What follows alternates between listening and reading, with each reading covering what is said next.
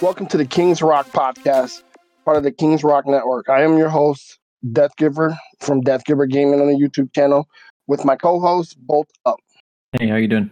Today we'll be talking about things that we've done over the weekend, what we've been playing, and the cards coming out in the Paradox Rift release. Over the weekend, start of this week, I've been playing a couple new decks. I've been playing some Roaring Moon. I've tried my hands with some Iron Valiant. I've tried Iron Hands and a few different decks. Goldango is one that I've tried that's pretty fun. And I have a Golisopod EX build that I'm kind of working on, as I might be some little secret spice to try for this season. So these are some things I've been working on. I've seen some pretty crazy Iron Valiant things, being able to take out or essentially get a win before your opponent even has a chance to draw their first card, which is pretty insane. What about you? What have you been playing? What have you seen? Anything exciting? So I've been playing my Zard deck. Sticking with Charizard EX for right now. I'm thinking about trying the Roaring Moon deck. That one looks pretty interesting to me. I've played probably a good 20 matches against it at this point. I'm about 15-5, maybe 14-6. So I've seen some good things with that deck. I've also noticed that deck, if it gets going early, you're in trouble. So I kind of like that aspect that it can hit hard early and it can hit hard late. So thinking about that one, pretty much that's about it. So with that Roaring Moon deck, there's been a lot of builds floating around that I've seen. There's the Brute Bonnet build, which attempts to get that any little bit of extra damage there when you're using Roaring Moon's second attack. I haven't seen that build, actually. I'm surprised by that, but I have not seen that build yet. Well, it was kind of popular like immediately, and I've seen it less and less now.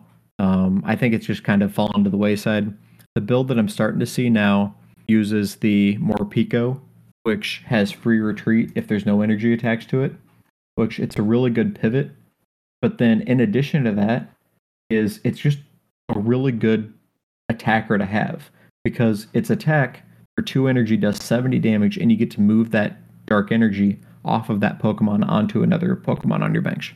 So you can then use that attack, then move that energy off onto your Roaring Moon or anything else you may have there.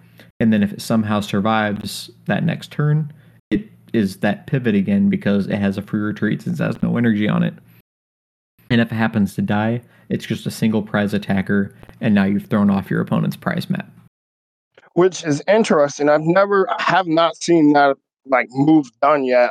That I've only seen it used as the free retreat, where they've stuck it out there, retreated it back into a Roaring Moon. I've never seen the attack used. The variant that I've seen a lot of is the Galarian Moltres EX and the Galarian Moltres regular. And that one seems to be where they discard a lot of energy with Radiant Greninja, and then they pull it back to the Moltres, and then they use switch energy a lot and switch from Moltres to Roaring Moon. It's a Galarian Moltres V, by the way, not an EX, but beside the point. That build is actually the old Darkrai build. It was Darkrai V, V-Star, Galarian Moltres V, and Galarian Moltres. And that was kind of the Dark Turbo build at the time. Unfortunately, it just didn't quite do enough to really make a splash in the meta. It showed up occasionally. Ross Cawthon ran a build at one of the regionals. I can't remember which one. I think it was either regional or international championship. But he ran a build, made day 2 with it, and did pretty good. But he had some good matchups along the way to get there. But that Darkrai deck was just a little bit short of where it needed to be. But that was kind of the base of that deck, was it threw energies in the discard pile any way it could, and then it pulled those energies back with Dark Patches with Galarian Moltres, and then it used Galarian Moltres and Darkrai V-Star's attack to be able to do damage quick and fast. And speaking of Darkrai, I've seen that version with Roaring Moon as well, where they've used Darkrai, but that version of the deck, I didn't see that working too well. It kind of got rolled pretty quickly. I didn't see the significant reason to have Darkrai in it. I thought that was a kind of a weaker version of it, but I don't know if the opponent was using it correctly or if it was just I got lucky in that match and kind of steamrolled it from the beginning. We can talk a little bit more about this when we get to the cards from the Paradox Rift set, but just to briefly touch on that, that's the current version of the Roaring Moon deck that I'm playing right now. And what it does is it uses the Darkrai V Star to be able to pull back either 2 dark patches, or I'm running Crushing Hammers in the deck right now, which possibly removes energy from your opponent's Pokemon. So being able to pull 2 Crushing Hammers back can also be a game changer. Being able to pull 2 Earthen Vessels, being able to pull a Switch Cart or an Escape Rope, just any of those items that you need that Darkrai V-Star can do. And in addition to that, late game, having the Darkrai V-Star being able to do as much damage as a Roaring Moon can, but also not injuring itself, can also be relevant. So there's a lot that Darkrai V-Star can do that I think it's absolutely worth a play at this point. But I'm also very early in testing. Well, you'll have to let me know how it goes, because right now it did not look like it was a good run for that deck. Talking about some of the events coming up, this weekend we have a pretty big local box tournament coming at one of the local shops here. So I'm excited to see what kind of decks come out of that. I'm hearing a lot of players excited to play some Iron Valiant stuff, some Goldango EX. I'm sure there's going to be a lot of Roaring Moon there. There's a lot of Lost Box players that are probably going to continue playing Lost Box because we've thought it's been dead before, and here it is. Mew V Max I expect to see a lot of. There's a lot of Gardevoir players, so I'm excited to see just in the local scene what's going on in the results of this tournament. And then in 2 weeks, the weekend of the 17th through 19th, is the next major tournament, which is the Latin American International Championship.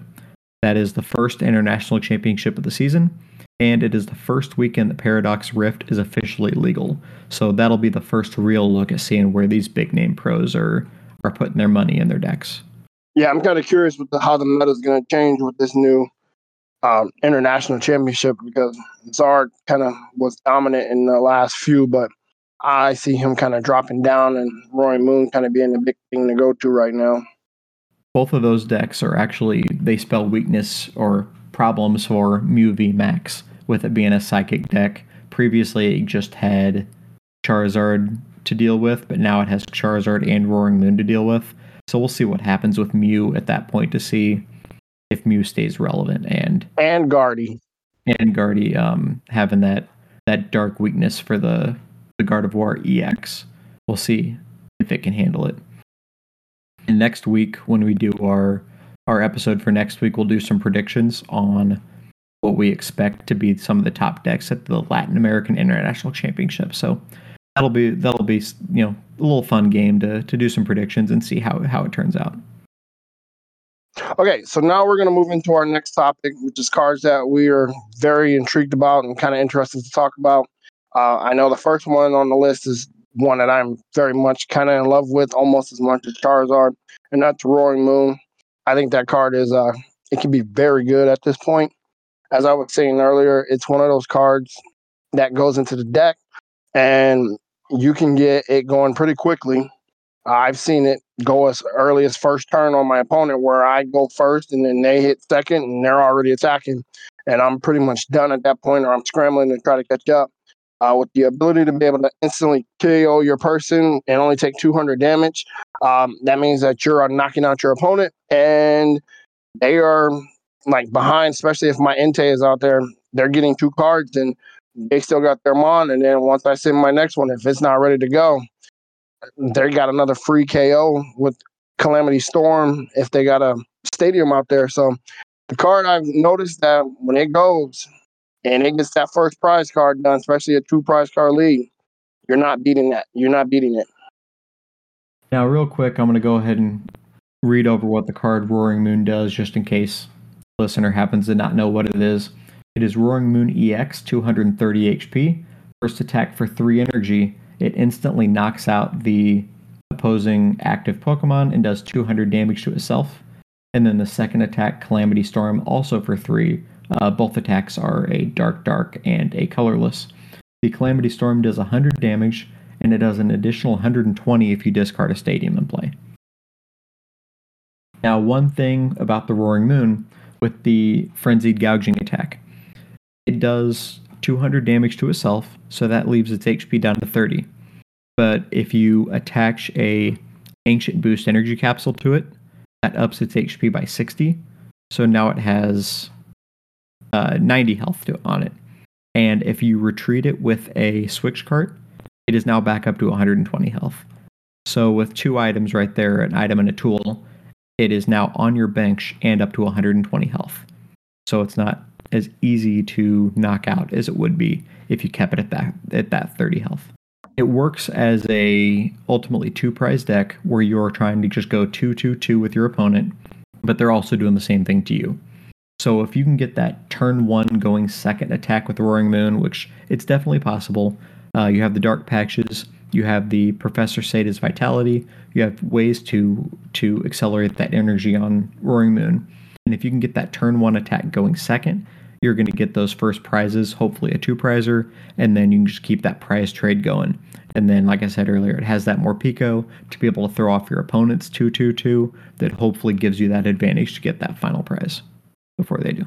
With the Roaring Moon, I've seen it to where they've benched it with Morpeko as the active, had Galarian Moltres V, and then they've just pretty much used Radiant Greninja to discard energy, pull energy from discard, slap it on their bench, and then they switch out, and then, first turn, knockout. Yeah, if you can open that Morpeko, you're set. Because Dark Patch has to attach energy to a benched Pokemon. Yep, that is correct. To really get that, you need to be able to, have the Roaring Moon on the bench, and having the Morpeko on the active with the Free Retreat allows you to just swap that and get that up there quickly. That's why Switch Cart and Escape Rope are used and valuable in the Roaring Moon decks. I've seen Switch used a lot, which, I'm not really sure why Switch is used so much where you can use Switch Cart instead. My guess is if they're using the Darkrai V-Star, maybe, since Switch Cart doesn't work on Evolution Pokemon. If there's any reason that they have that, maybe. But if you're just really playing Roaring Moon and Morpeko, then Switch Cart is definitely a strictly better option.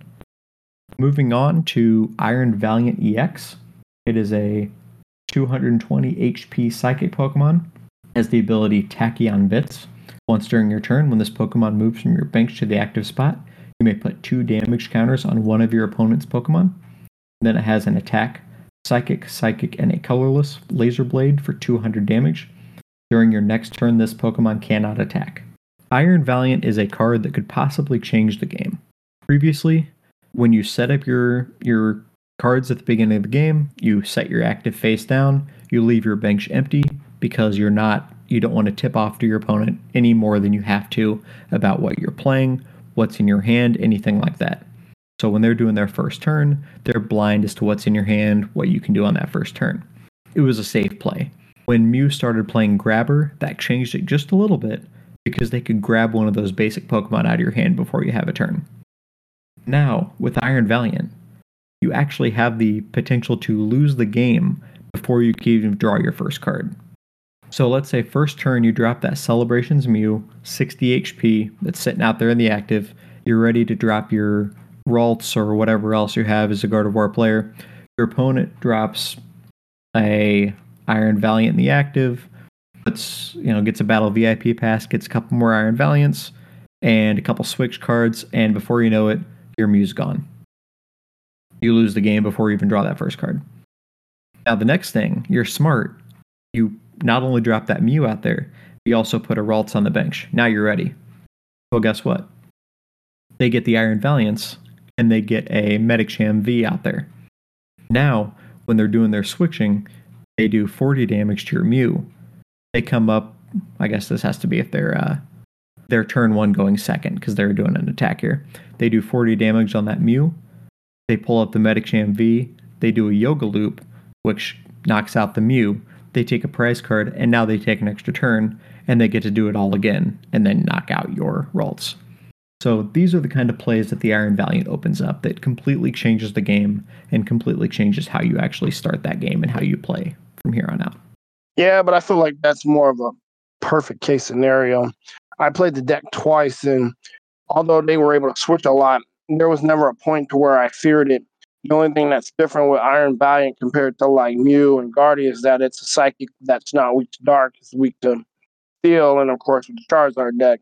I don't run steel, but there was never a point to where I was too much fearful of that Tachyon bits. I do see your point to where, like, yeah, if it's a bad start for me and Charmander's the only thing out there and Iron Valiant hits and two, they are able to battle pass two onto their bench and then they got Cape Rope and Switch Card and Switch and all that stuff. Yeah, I'm pretty much into a for a quick match, but the likelihood of that happening is very rare unless they're running a big draw mechanic like Curlia or Mew or what else is a big draw mechanic for that deck? Comfey. Did see Comfey. Comfey was one of the one of the decks that ran it to where they did run Comfey and then they did have a high draw mechanic, but even that deck seemed to kind of stall out at that point. The thing about the Iron Valiant right now is it's trying to find its identity. It is a very polarizing card. It has a lot of people that love it. It has a lot of people that don't really think it's that good. There's just a lot that you can do with it, but it's still trying to find its identity. Does it belong in a rapid strike style deck where you're trying to spread a lot of damage, do a lot of damage on the bench, and just kind of win, that way? Is its home in a lost box deck where you're spreading damage that way? Maybe you're missing a little bit of damage here and there with the Sableye, and the Iron Valiant is what gives you that final reach. Does it belong in a deck where it's the main attacker? Maybe Xatu can accelerate energy onto it, you draw cards, you keep going, so you're not only moving it up into the active, but you're also hitting with the 200. Then the effect of the attack, where it says this Pokemon can't attack during your next turn, is more irrelevant because you're already switching back and forth and doing more damage. So maybe that's the home. That's kind of the problem with the deck right now, is it just doesn't have a home yet.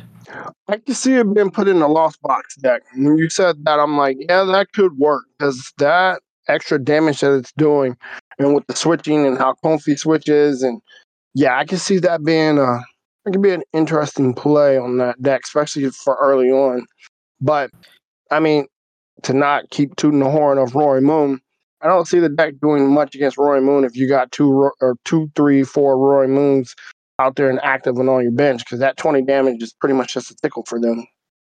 Yeah, but here's the problem with Roaring Moon is for Roaring Moon to take out an Iron Valiant, you have to discard a Stadium, or you have to use the first attack that does the damage to itself. So if you have to consistently do that, it's going to be a lot easier for an Iron Valiant or a Sableye to clean up and get 4 prizes in one turn. True, but you know what shuts down Iron Valiant? Path. It sure does. But you play that path, you have to discard it with the Roaring Moon, or you have to do the damage to itself. True, but if you do the damage to yourself with path, then they are not going to be able to Tachyon bitch you for that last little bit of... That's what Sableye's for. Yeah, true. Sableye can spread 12 damage counters around. So cleaning up 2 Roaring Moons is going to be easy work for a Sableye. Yeah, that's true. So there's just a lot of cat and mouse, I think, going on with this format. And this is a prime example of it. What do you have to fear? What do you have to put in there to guard that fear? And then if you don't even see that fear, then you have text in there for nothing. So there's a lot of cat and mouse right now, at least until we know what's going on with how these cards are playing out. Moving on to the next card, we have a Mewtwo EX. I am highly disappointed that they did my boy wrong. They made him electric, and then they gave him 2 crappy attacks that doesn't do jack crap for anything. So you can't throw him in a psychic deck because he's not worth anything. You can't throw him in an electric deck because he needs psychic energy. All right, Mewtwo EX is a 230 HP electric Terra Pokemon. First attack for a psychic energy is Transfer Charge. Attach up to 2 basic psychic energies from your discard pile to your Pokemon any way you like. Second attack for Psychic is Photon Kinesis. Does 10 damage plus 30 more damage for each psychic energy attached to all of your Pokemon. Kind of worthless. So the home for this card, Guardy deck with Guardy EX. if there is a home, is Gardevoir. Now, the reason why I say if, because I am not putting this in my Gardevoir deck anytime soon. No, and I wouldn't recommend it. However, if I had to put in a deck, it's Gardevoir. Now, one main problem, it's a two-prizer. It only has 230 health. That's number one. Number two, it's an electric Pokemon, so Gardevoir EX cannot accelerate Psychic Energy to it. Oh, that is a problem. So yeah, that card is worthless, and I am completely disappointed that they will release Mewtwo, another Mewtwo card, and they release trash, complete total trash. The only reason could even remotely be playable in Gardevoir is the second attack. It does 30 damage for each Psychic Energy attached to all of your Pokemon. Gardevoir can accelerate energy everywhere else. All you need is 2 manual attachments to this, and that's it. Which isn't that difficult. Especially if it's on your bench, Gardevoir takes a little bit of while to get going. So if you do 2 manual attachments to this, then you can spread damage out with Gardevoir EX. You can do an attack with this, or you can do an attack with Cresselia, because you've already spread that damage around. So now you have the damage counters to remove with Cresselia, and then you can hit hard again with the Mewtwo EX. But yeah, no, that's just too much work for a card that's not at all worth it. Considering that you got Baby Gardevoir that can do better within it being a one price card. I told you I was not going to put this in my Gardevoir deck. I'm just giving you the reason why it might remotely be able to see play. No, you're just giving a reason why it's complete trash and that it's a trash card for a great Pokemon. Well, okay. What it does, though, is it's able to one-shot Lugia V-Star, which is something that's somewhat difficult for Gardevoir to do early. And that's something that it can do. So if we start seeing Lugia everywhere, maybe this starts to see play. I doubt it, but there's a chance. Yeah, I doubt it too.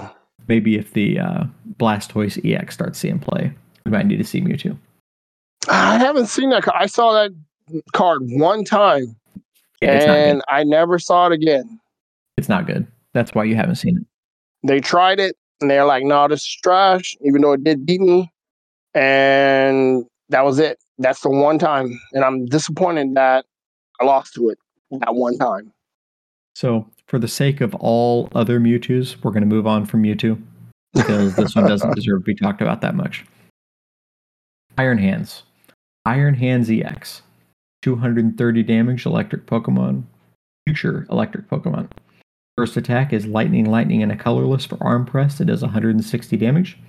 Second attack is Lightning, colorless, called Amp You Very Much. It does 120 damage, and if your opponent's Pokemon is knocked out by damage from this attack, take 1 more prize card. This is the I would like to just make one correction. He said 230 damage. It's 230 HP. You are correct. Thank you for that. This is the card that everybody's been talking about since it was released. This is the card that people are saying is going to ruin the game. It is the card that people are saying is completely overhyped and worthless. I think it could completely shut down a Lost Zone Turbo deck, especially with that 120 damage and turning those 1 prize card Mons into 2 prize card Mons. I think it would be great, especially in a Miraidon deck. Miraidon, yeah. A Miraidon deck, this card would do a lot of damage, especially early on, because that deck is already fast. I think it's already fast, and then you throw this card in, especially with a Lost Box deck. Yeah, that deck, that's going to be one matchup that Lost Box does not want to see if they see Iron Hands come out onto the field. And that is absolutely one amazing spot for it, because Lost Box is a rough matchup for Miraidon right now, and this helps shore up that matchup for Miraidon.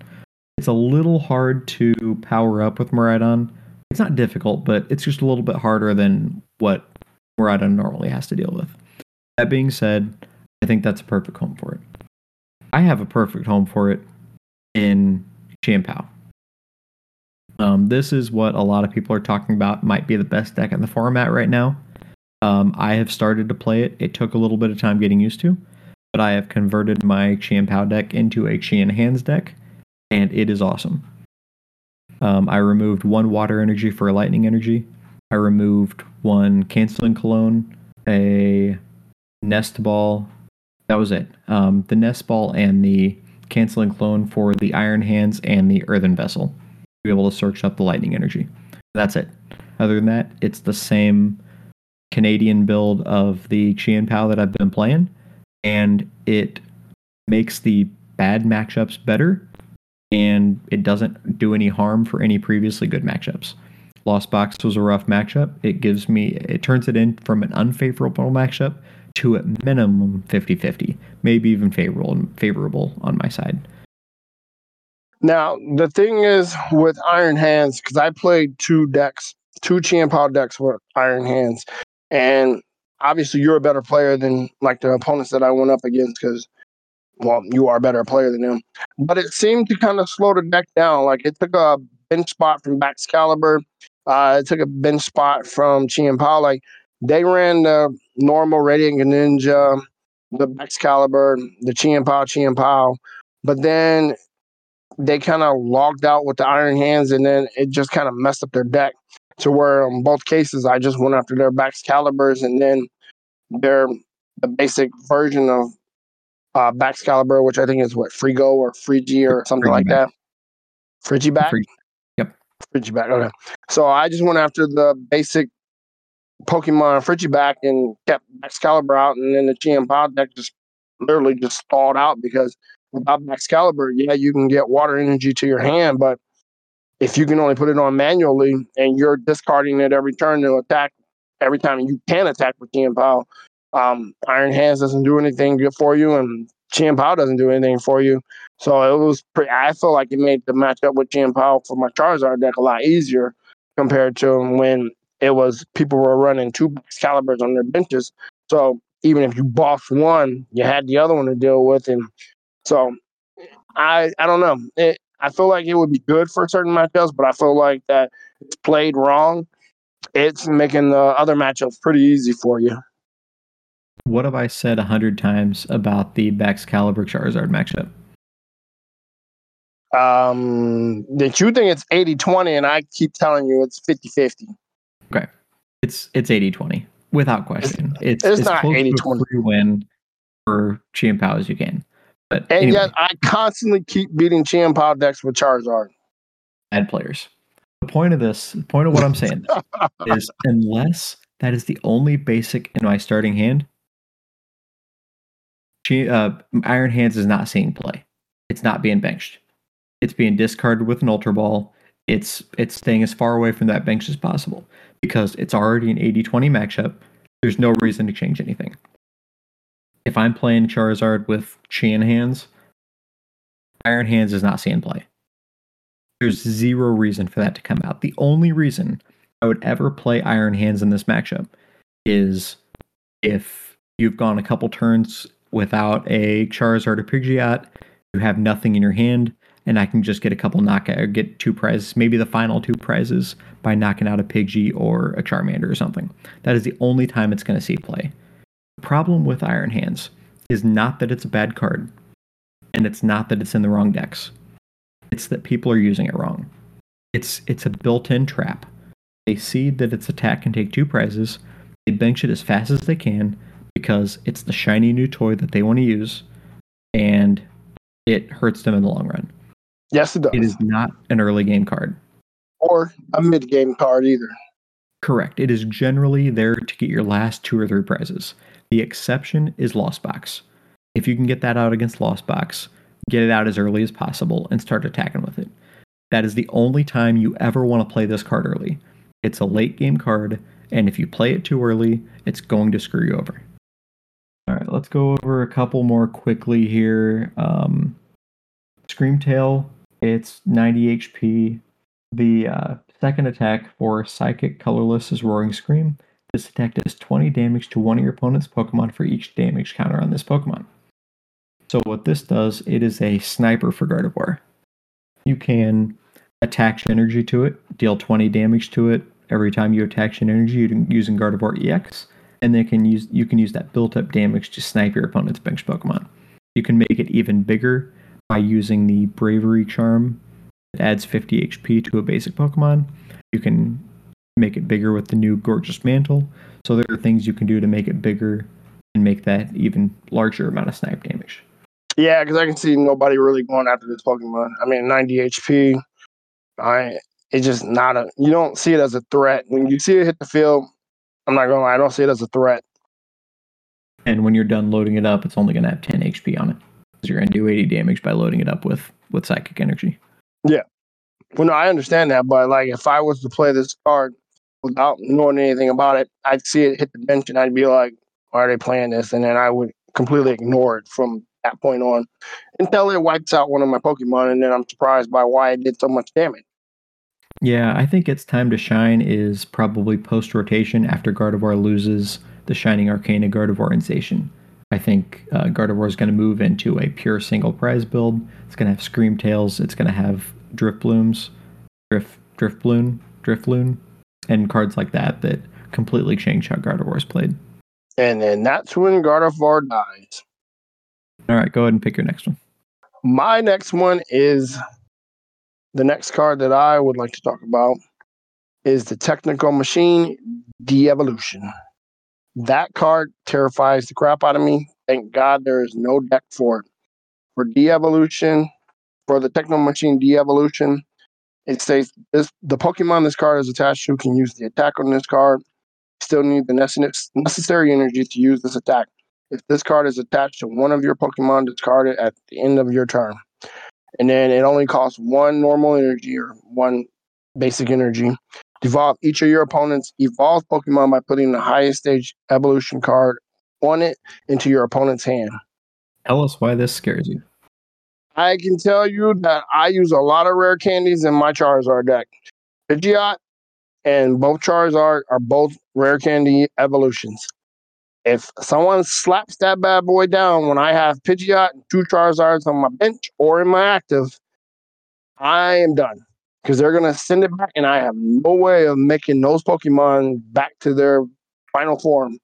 I only run 1 Charmeleon at the time, and most of the time I've discarded it mid-game. So if that card hits late game, I'm pretty much going to concede right off the bat, because there's no way I'm coming back from that. And as a Chien-Pao player, I share that fear. Currently, we don't run any Arctobax at all, and so if they can devolve 2 Baxcaliburs, I'm in trouble. However, the saving grace is what you just said earlier. There's currently no real deck for de-evolution to see play in, with the exception of Lost Box. And I think that it could go in Roaring Moon when you're trying to build up to that 3 energy attack. I think if you can get it, if you can't get your first energy attack on turn 1 or 2, that you would be able to use that as a 1 energy cost, especially if they get their Charizard out early or their Pidgeot out early or their Baxcalibur out early, that you can use that to send them back to the hand and pretty much destroy your opponent's plan. Now, it's funny you mentioned that. I was playing Roaring Moon today against a Lost Zone Charizard deck. I accelerated pretty quickly. I did what I was supposed to do, but essentially I got checkmated with the Charizard, and there wasn't much I could do. Having the de-evolution in there, it absolutely would have won me the game. There was no way he was running out of cards. There was no way he was going to be able to Rare Candy Charizard again. It probably would have bought me enough time to win the game. Now, the reason why this can work in Roaring Moon is because Roaring Moon may also like to use the Ancient Boost Energy Capsule, which I'm going to read that one real quick. We can cover 2 cards with 1 stone here. Ancient Boost Energy Capsule is a tool. The ancient Pokemon this card attacks to gets 60 HP and recovers from all special conditions. It cannot be affected by any special conditions. So they're going to use this tool possibly to increase the HP of that Roaring Moon, so that way when it does damage to itself, it still has more damage left. So you're looking at now 2 Pokemon tools. It is the perfect opportunity for Town Store Stadium to be played, which allows you to, once during your turn, search your deck for a tool, put it in your hand. So you can run 1 de-evolution, get it out with Town Store when you need it, and go for the attack there. Agreed. Completely agree. And I think that could be a possibility in going forward in the Roaring Moon. I don't know how viable that would be in the deck because there's so many other cards that would be better served in the deck. But if you know that you're going into a tournament against a bunch of Charizards or a bunch of Chien Paos, it might be an idea to throw that card in there for that matchup, for those matchups, because that can really mess up a Charizard deck. You know, now I'm thinking about it. If you're running the build with the Galarian Moltres V, you can also include a Aura Sealstone. So that's another tool that you can get with the town store. True, that is true. So, you know, we got something going here. May have to work on this and see if I can make this work. Let's see if we can cover a couple more here while we still have some time. Jirachi we can touch on. So Jirachi, 70 HP. No one cares about the attack. The ability.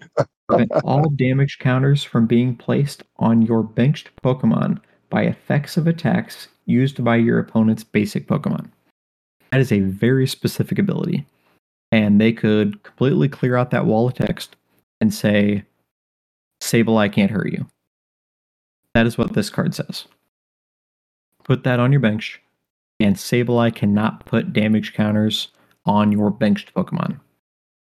Now, I keep saying that over and over again, on your benched Pokemon, because it can still be done on your active Pokemon. Now, it also says effects of attacks, meaning it doesn't protect you from Iron Valiant, so that can still put damage counters on your Pokemon. It is effects of attacks of your opponent's basic Pokemon. But that's where Manaphy comes into play. Because Manaphy stops Iron Valiant. It does not. Iron Valiant puts damage counters on your Pokemon. Manaphy protects from damage, not damage counters. So then nothing protects from Iron Valiant? Path protects you from Iron Valiant. Klefki protects you from Iron Valiant. And that's about it. Why wouldn't Jirachi do it, though? Because it is not an effect of an attack. It's an ability. So that's why they got the wall of text. Yes. So it has to be an attack. It has to be an effect of the attack. And it has to be from a basic Pokemon. And it has to be on your bench. So there's a lot of ifs there, which is why it basically says Sableye can't hurt you. Yeah, that card is worthless. To an extent. I don't think it's worth completely messing up your bench for, but if you have the bench space, it's possibly worth it. Charizard, it's possibly worth it.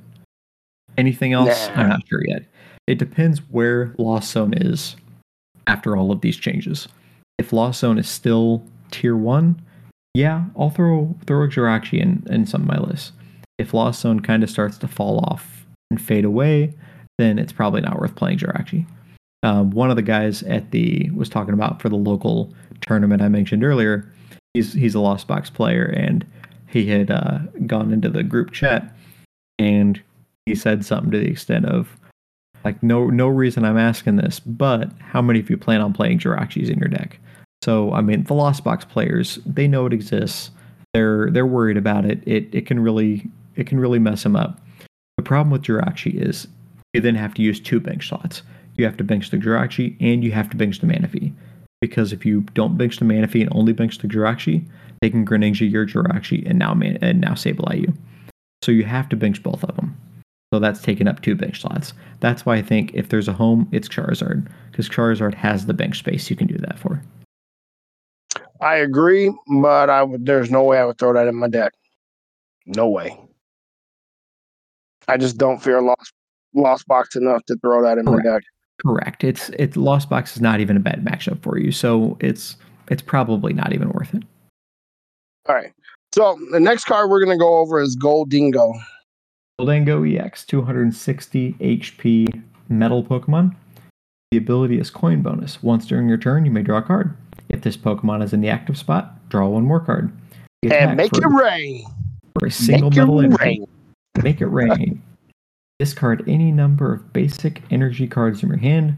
This attack does 50 damage for each card you discarded this way. So I have to start off by saying I love the name of the attack. Make it rain. That's the greatest. And the ability, Coin Bonus. It's really cool. I don't care about the coin bonus. All I care about is that the attack name is Make It Rain. But what I noticed with this card, which it shocked me on the first one, it didn't catch me off guard, but it did shock me, is that it is this card of the energy is not from the field, it's from the hand. So you don't know how much energy your opponent has in their hand to where if they'll be able to one shot you or not.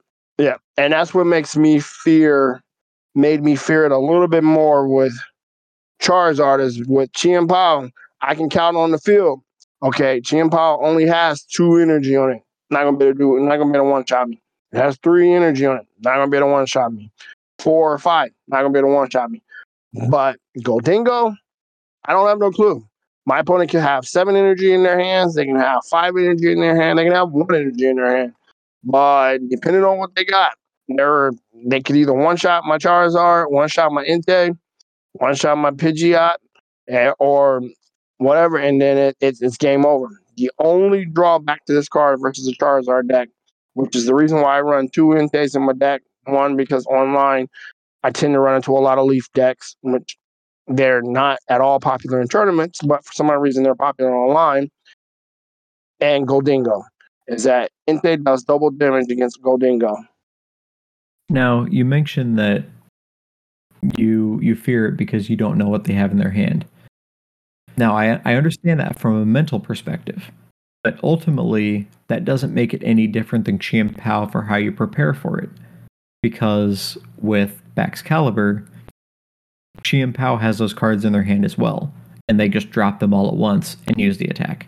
So I understand that it's a mental difference, but there's not really any different way to prepare for each other, right? Because either way, they're dropping them and attacking them, or just using the attack from their hand. Yeah, but more than likely with Chien-Pao is that they're using Chien-Pao's ability first to draw them energy from their deck. So you kind of have an idea of what they're getting in their hand, whereas with the Goldingo deck, you don't know when they're getting energy. They're drawing cards like crazy, because I know the one that I went up against, they were drawing cards like crazy. I didn't get a chance to see what their cards were, so I didn't know if it was energy cards or if it was a supporter card or an item card. Whereas with Chien-Pao, with their special ability, I know you're getting water energy. So you use his ability, you get 2 water energy. Well, I know you got at least 2 in your hand. Yes, switch them out and use another Chien-Pao ability. I know you got 4 in your hand. You switch them out, you do another one. You got 6 in your hand, and if you have another 7th one in your hand, Charizard is done. But with Goldingo, the opponent that I was playing against, they just kept drawing cards, and I'm like, okay. At this point, I don't know if you got 5, 6, 7, 0 energy in your hand. It's gonna eventually, you're gonna do your attack, and then eventually I'm gonna end up finding out that I got my Charizard still or I don't have it anymore. Goldango, what makes it really good is it is the attacker and the support. Where Chien-Pao, you need the Baxcalibur and the Chien-Pao to work together, so you're dealing with a basic and a stage 2. This is just stage 1 that is the support because it's the card draw engine, but it's also the attacker. So that means that you have much more room in the deck to add things around. Now, that being said, it's a 2-prize beat stick deck, meaning all it has is 2 prizers. So your opponent can do a 2-2-2 prize trade. What you can do in the meantime is you can play Scizor. A lot of decks are using that. For 1 energy, it does 10 plus 50 damage for each of your opponent's Pokemon that has an ability. So that's a pretty good single prize attacker that Goldango can use, where you don't need a ton of energy to get the attack off. It does a lot of damage, and yes, even it if does. you can't really get the KO, it still throws off your opponent's prize map just enough to possibly come back and win with the Goldango. Now, one cool play you can do with the Goldango that I have done a couple times, it's really fun, is going with the Technical Machine Evolution. Yes. I'll read that one real quick. It's the same as the De-Evolution, except for 1 energy. You can choose up to 2 of your benched Pokemon. For each of those Pokemon, you search your deck for a card that evolves from that Pokemon. and put it onto that Pokemon to evolve it. Now, I'm reading this for the first time, or I'm noticing this for the first time. I thought it had to be basics, but this actually works to evolve stage 2s from stage 1s. And the Charizard, yeah. Yeah, I thought it had to be a basic into a stage 1, but this also works from a stage 1 to a stage 2. But it's still a waste if I can just use a rare candy. Yeah, I don't know what to do with this information, but it's new information now, so it's making my wheels turn, making me think. But anyway, back to Gholdengo. Wait, hold on. Before you get back on the Gholdengo, it could be useful for Charizard deck if de-evolution gets popular, because that means that I would have to start running more Charmeleons, and if I want more Charmeleons, I'm gonna want to get Charizard out as fast as possible.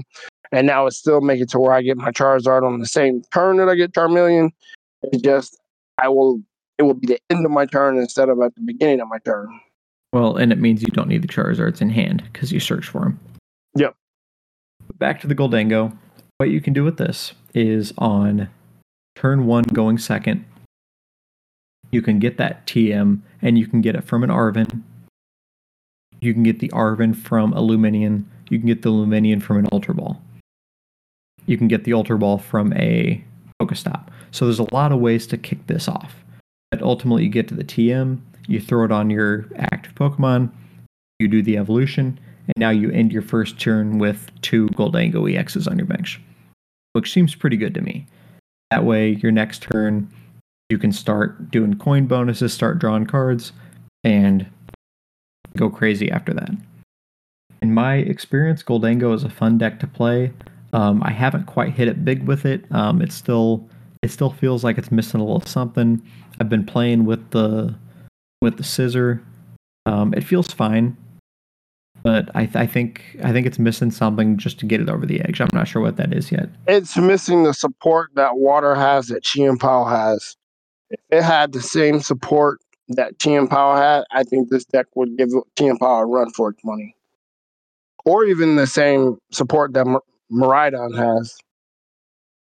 Yeah, some version of electric generator that can just do something big for this deck, that like a steel magnet or something that draws out more cards for it. But right now it's like Charizard. It doesn't have any support, so it's going on its own. Well, I will say Earthen Vessel's a pretty solid support that just came out that not only works great with Gholdengo, but it also works with other with other decks as well. Earthen Vessel allows you to discard a card, search your deck for 2 basic energies, and put them in your hand. So with Gholdengo, you can discard a Battle VIP pass that you won't be needing anymore, search out 2 energies, and now you have 2 more energies for the Make It Rain attack. This is true. So after going over all these cards, we got another week before our next episode. What do you think you'll be playing between now and then? I will be playing Charizard and probably Roaring Moon. I'm starting to build up that deck and thinking about giving it a chance because, like I said, I've done about 15 to 20 matches against it. It looks interesting. I mean, it looks like there's something missing from the deck because I have a pretty good win percentage against it. But I know that if it goes out early, it's gonna do some damage. But I love my Charizard deck. I don't see me changing up from it too much. I'm not the type that tests a bunch of decks and goes with it once I find a deck that I love. Until it falls out of being able to be useful, I'm probably running it. What about you?